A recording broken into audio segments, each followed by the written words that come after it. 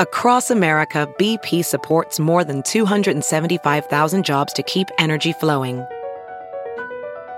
Jobs like updating turbines at one of our Indiana wind farms and producing more oil and gas with fewer operational emissions in the Gulf of Mexico. It's and, not or. See what doing both means for energy nationwide at bp.com/investing in America. Hey y'all, Brian here. Once again, this is just a sampling of the Office Hours episode with Garry Tan.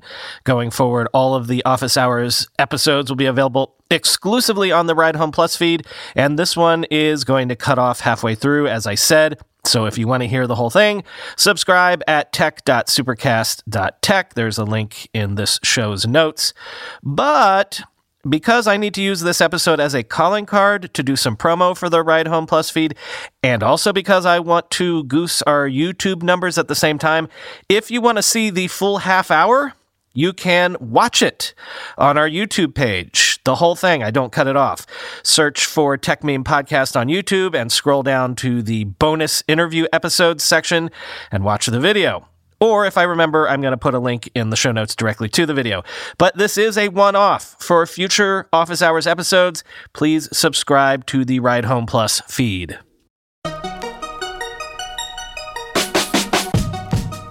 Welcome to another weekend bonus episode of the Tech Meme Ride Home. I'm Brian McCullough. Actually, specifically, welcome to our second ever Office Hours episode, this time with the great Garry Tan. Not much to say about this one other than I do want to point out that it was recorded back in mid-December after Garry and I got hooked up at the most recent Web Summit. Otherwise, enjoy some pearls of wisdom from one of the most successful investors of this generation. All about the good video. Someone just told me I was the their favorite ASMR VC. You know what? Let's consider ourselves recording. Your people's favorite ASMR VC. Does that make you feel good? I'm not sure. I'm not sure about that. Because I mean, you know how people are always like they hate the sound of their own voice. Like, what do you think your voice sounds like? I mean, I can't stand it, but now I can stand it after doing YouTube for about a year. Yeah, I guess you kind of get used to, until you start to do audio stuff all the time, you don't really know what your voice sounds like otherwise. But all right, my first go-to question might not be applicable to you because it looks like that you were like working as a software engineer even when you were in high school. Like, have you ever had any other job like flipping burgers or anything like that, or have you just been in tech the whole time? That's hella funny because that's what my dad literally told me when I was 15.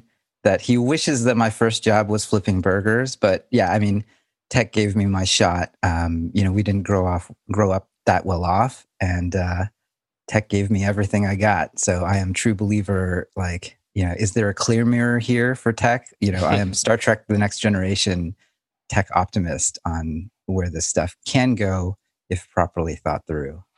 Well, so that might throw a spanner in my second go-to question, which is what's the worst job you've ever had? Like, could you even answer that? Or I worked at a bad startup. Yeah. And it's not even on my LinkedIn. It was that bad. It was the summer. It was the summer after the .com bust. Mm-hmm. And I was a Stanford computer science student. And it was, I think, between my junior and senior year. And so the .com had already, .com boom had busted. I found an internship at a B2B startup that never shipped and never signed a customer and was just burning investor money for that whole summer. So it was a good exercise in knowing what bad startups look like. The good converse to that is who, if I pressed you, was the best boss you ever had? Oh, man. The funniest thing is that now he actually works at Initialized Capital with me. So Andrew Sather, I don't know. It's a toss-up. I work with two of the people who are some of the best bosses I ever worked with. Jen Wolfe, who's our COO, gave me my first design job. And then before that, Andrew Sather created Adjacency, which was the first e-commerce, the design firm that created the first Apple e-commerce store for Steve Jobs. So I got to work with him when I was 16 years old, and he gave me my first coding job writing Perl in 1998. So both of them, in various ways, I've learned a lot from, and that's part of the reason why I get to work with them day to day now, which is very fun. Is that a fun thing to eventually go back and give your previous bosses, become their bosses? Well, my favorite thing about working with people is the best people are self-managing. All right. You just stole another question. What is the quality that most makes you want to work with people? I mean, smart gets things done. I know that's two qualities, but when those two are in combination, it's really quite magical, actually. Because you meet a lot of smart people, they have amazing ideas, but then there's no outcome. And then on the flip side, there are people who get things done, but maybe they do a lot of activity, but it's not the right activity. And the combination of those things is actually quite magical and sort of the minimum set to success. Well, this is sort of along that same line, but is there a quality that you found most of the successful people you've worked with have had in common?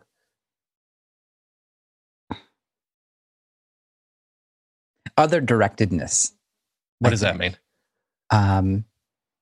So it's empathy is half of it, right? Some people are incredibly empathetic because you can sit down with them and they understand you and where you come from. But then they're not, they might like let that wash over them, right? Other directedness is sort of like empathy plus bias to action.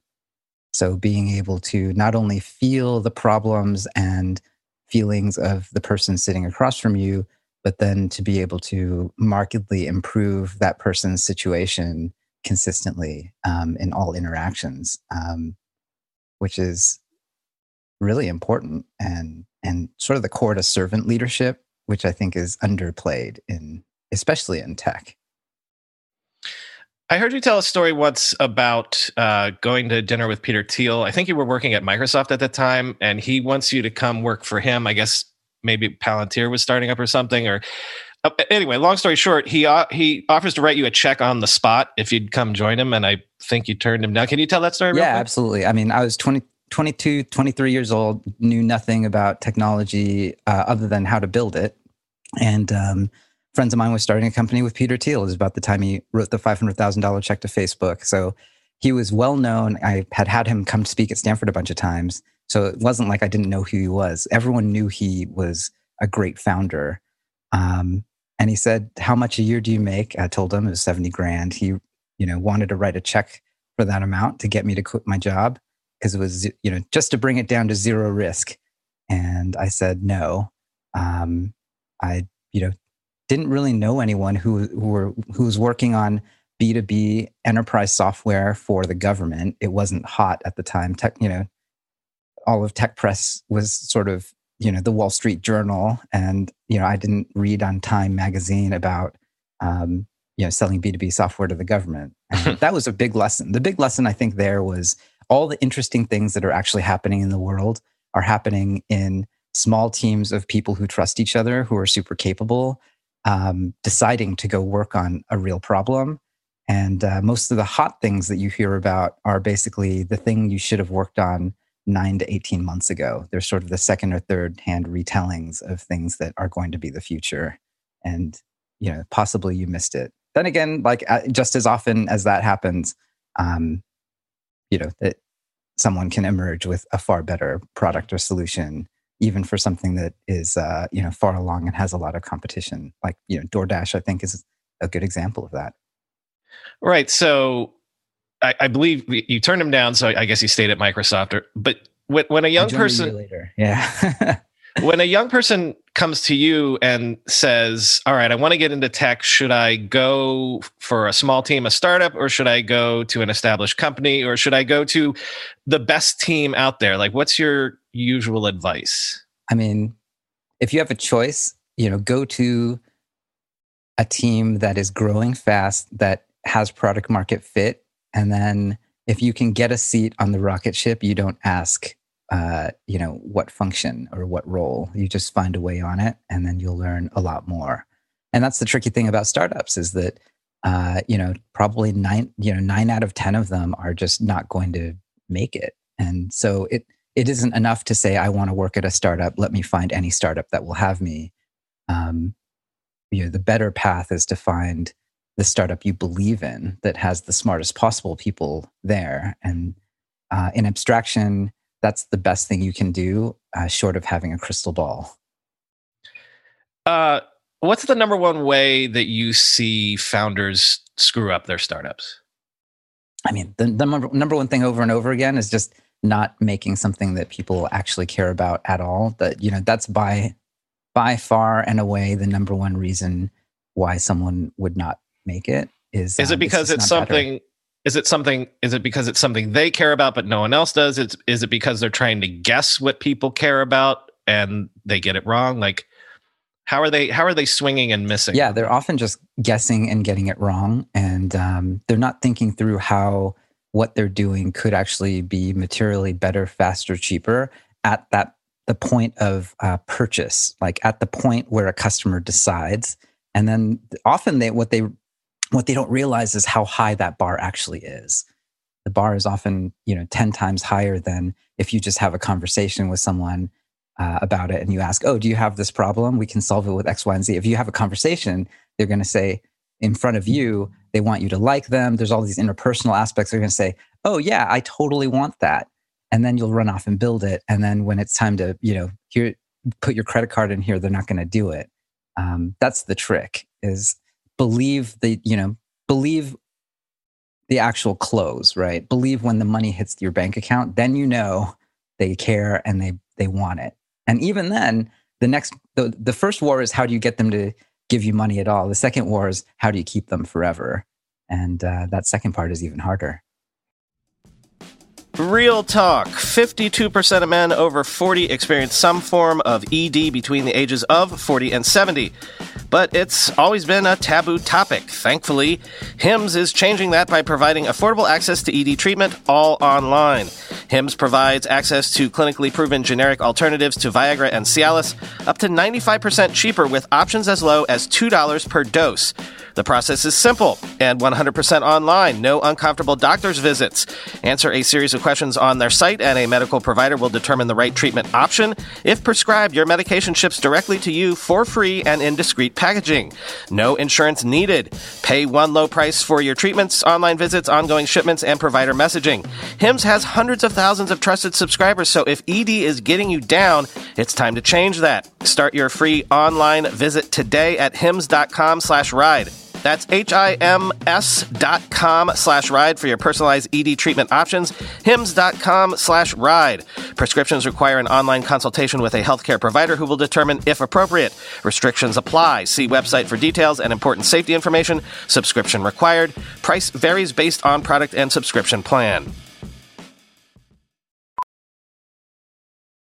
VR training platforms, like the one developed by Fundamental VR and Orbis International, are helping surgeons train over and over before operating on real patients. As you practice each skill, the muscle memory starts to develop. Learn more at meta.com/metaverseimpact. We're being sponsored today by a company on a product that longtime listeners know I have used for years and literally cannot live or at least work without it. 1Password. 1Password combines industry-leading security with award-winning design to bring private, secure, and user-friendly password management to everyone. Companies lose hours every day just from employees forgetting and resetting passwords. A single data breach costs millions of dollars. 1Password secures every sign-in to save you time and money, any device, anytime. 1Password lets you securely switch between iPhone, Android, Mac, and PC with convenient features like autofill for quick sign-ins. All you have to remember is the one strong account password that protects everything else. Your logins, your credit cards, secure notes, or the office Wi-Fi password. 1Password generates as many strong, unique passwords as you need and securely stores them in an encrypted vault that only you have access to. I started using 1Password, a decade ago? Join me and over 100,000 businesses on board the 1Password bandwagon. Because right now, my listeners get a free 2-week trial at 1password.com/ride. That's 2 free weeks at the number 1, the word password, all one word.com/ride. 1password.com/ride. What truths about human nature or human behavior do you think venture capitalists understand that maybe other people don't? Like, and I'm even talking about like either the behavior of founders or the behavior of markets. Like, what do the best VCs intuitively grok that other people don't? Shoot. If you ask the opposite question, I would. There are a lot of things VCs don't seem to get. All right, then do it. Man. Do the opposite. I think the thing that I'm most scared about in venture capital, period, is that it takes so long to figure out if someone is good, and then the credentials necessary are relatively daunting. So I actually think that people just generally rely on credentials way too much. Like they're just pattern matching. And then the pattern match is A, wrong, and then B, potentially bad for society. That's what I worry about when I think about venture capital. It's like when Sandhill is very, very good at funding, basically frankly, people like my background. It's like went to Stanford, worked at a startup, fast growing startup, have a network. It's like, I'm from central casting is what I realized. You tick all the boxes. Yeah. And that I think is, now that I meet a lot of founders and now that I spend a lot of time in ideas and I have, hundreds of millions of dollars to deploy, that's what keeps me up at night, because the system has a lot of capital. There's a lot more capital coming in. In fact, the public markets are going to force feed hundreds of millions, if not billions, of additional capital into a system that is already using antiquated and probably wrong measures of which teams are going to succeed. So that's what keeps me up at night as a VC. There's too much reliance on the resume and not enough reliance on first principles and direct experience with markets and teams. Well, this is kind of a resume question, but what's the greatest resource an entrepreneur can have to be successful? And that's different than asking skill, like, okay, be smart or whatever. I'm saying resource, like what is it, having a lot of time, having passion for actually, I'm putting words in your mouth. What's the greatest resource a successful entrepreneur can have behind them? I guess my time from Y Combinator taught me that, I don't know, I don't have a good word for it. It's a mix of formidableness plus stick-to-itness. It's not enough, Babe Ruth, for instance, I don't know if he did this or not, but, in what was it, Game 3 World Series against the Cubs, he walks out and he points at the stands. And, a lot of people do that, right? But the reason why we're talking about that story today, many, many years later, in a game that I don't even actually totally understand, but I remember that story, and we tell that story over and over to each other because that is what we need. It's like, the thing about founders is they're able to go in and point to the stands, and then the ball actually goes there. And that's a miracle. And, I don't know. It's tough because it is a mix of privilege and luck, but then also the thing that you have control over is whether or not you quit and whether you do the smart things to, maximize your chance of putting the ball in center field for the home run. These are broadish, but also simple. What do you think the biggest narrative or story in tech is right now at the start of 2021? What is going on with the public markets right now? It's a little bit crazy, right? I think the public markets are leading even the late stage private markets, which for some time people said were really crazy. They're not looking crazy right now. They're looking like they were prescient. And so the next year or so will be a wait and see game, because as you saw, people even couldn't figure out the right price for the IPOs. And so, in an unprecedented fashion, watching Roblox say, we're not going to price our IPO right now, we need to see what happens, is a little unprecedented. And so I think we're all I'm checking my stocks app every day, just so that I better understand what's going on with the macro picture. And the reality, though, is like early stage is unchanged, I think. But the late stage, it matters a lot for quite a lot of people in our portfolio. What's the most overrated, played out, or whatever narrative in tech right now?